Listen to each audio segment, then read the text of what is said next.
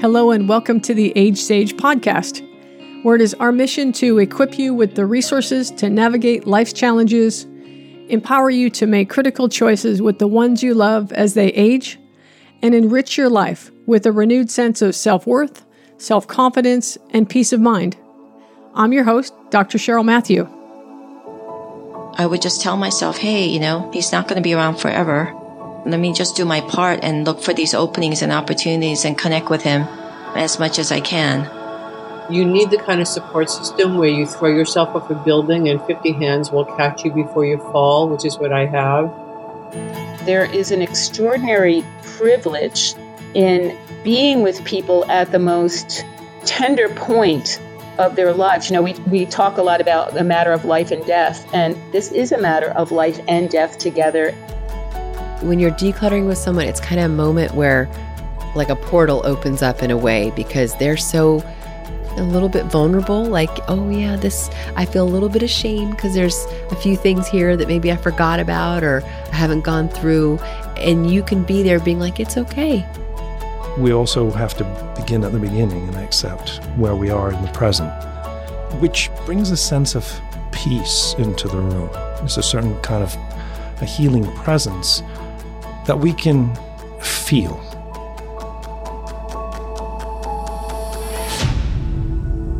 Thanks for listening in. I hope you and your family are really well. I want to tell you what to expect with the Age Sage podcast and why we've put so much energy into creating it for you. I've worked for over 20 years with families who care for those who are aging, and let's be honest, it can be extremely hard. Then along the way, we're confronted with our own health limitations. We can easily get lost in helping our mom, our dad, spouse, or a friend, and forget about caring for our own needs. If you are doing everything you know how to do, but feel ill-equipped to meet the challenges that keep coming at you from all directions, this podcast is for you.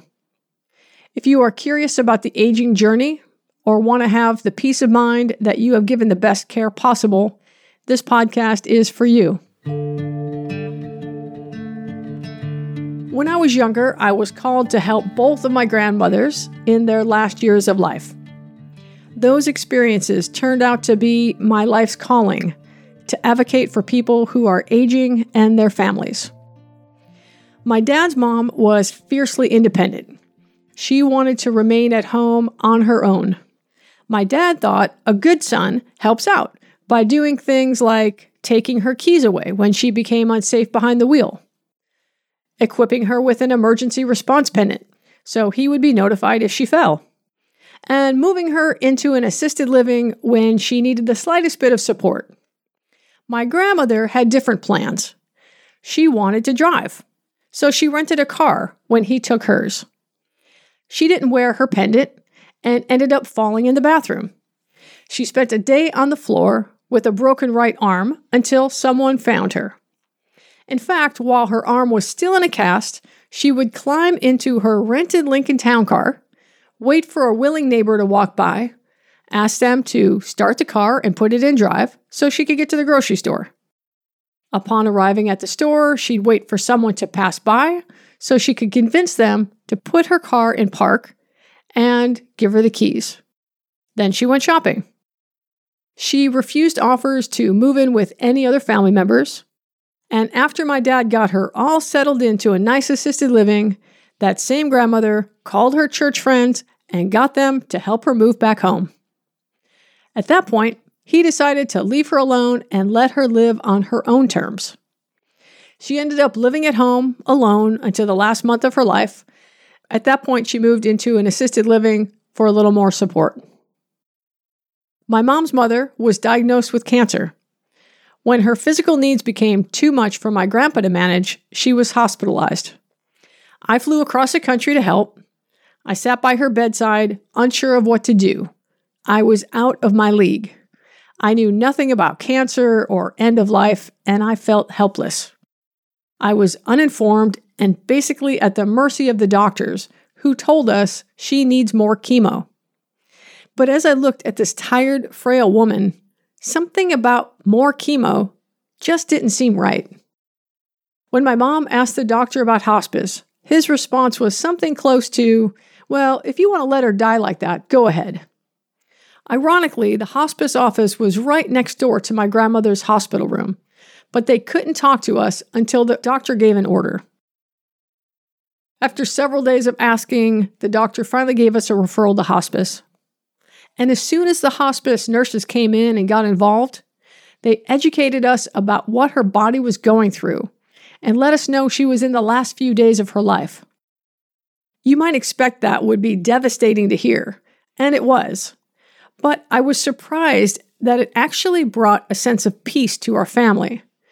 We could now focus on saying goodbye and celebrating her life. Knowing this allowed us the opportunity to call the family together and have a truly beautiful end-of-life experience with her. It was then that I realized people need help to navigate these times of transition. My grandmother's end-of-life experience didn't have to be scary and stress-filled.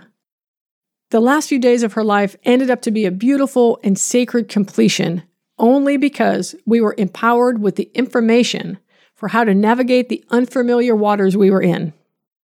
At that point, I decided to be an advocate for others who were going through similar experiences. For the past 30 years, I have been on a mission to collect all the information I wish I had had.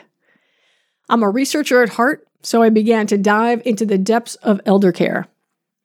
I became more and more determined to do all I could to share what I was learning in order to pass it along to others. I didn't want anyone else to feel the regret or guilt that comes from not knowing what to do. These choice points in life are some of the most important some people will ever make, and the consequences of the decisions you make can stay with you for a lifetime.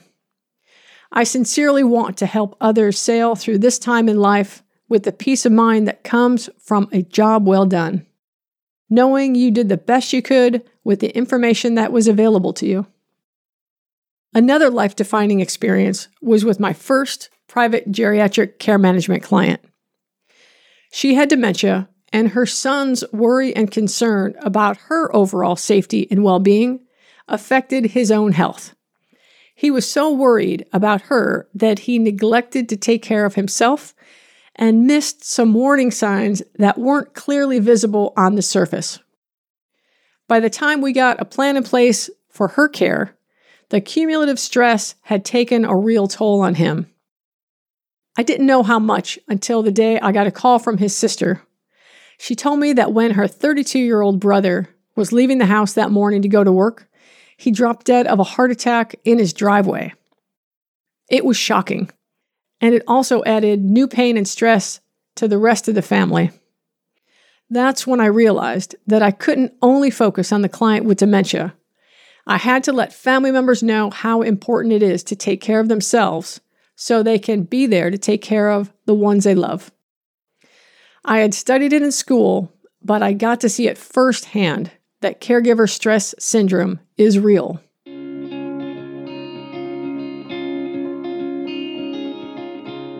Each of the guests on this podcast share wisdom and expertise for the critical decisions we face as caring humans. They bring a wealth of experiences to our conversations that I know will be of value to you. Best of all, my guests share in common a positive perspective on aging. Their focus on advocacy and heartfelt service will not only provide you with vital information, but will leave you feeling uplifted and prepared to navigate whatever may come your way. Age Sage is here to change the perception of aging. We are here to create a safe place for support, transformation, hope, inspiration, and joy. It doesn't have to be scary or depressing. In fact, it can be seen as fun, uplifting, and sacred. I have found that caregiving is more than an outer job. It is an inner challenge that can be seen as a gift. Sometimes we are called to care for someone who wasn't nice to us, or maybe we don't really even like. By caring for others, I have found the place in my heart where the source of caring lives.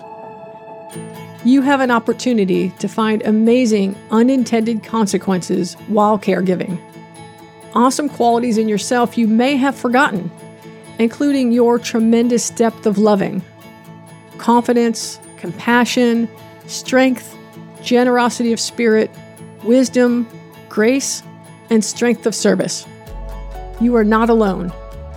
We'll guide you each step of the way so you can find the courage to see each bend in the river as a truly beautiful part of life. Know that I am thinking of you and holding for your grace and joy-filled journey of caring. Thank you so much for tuning in.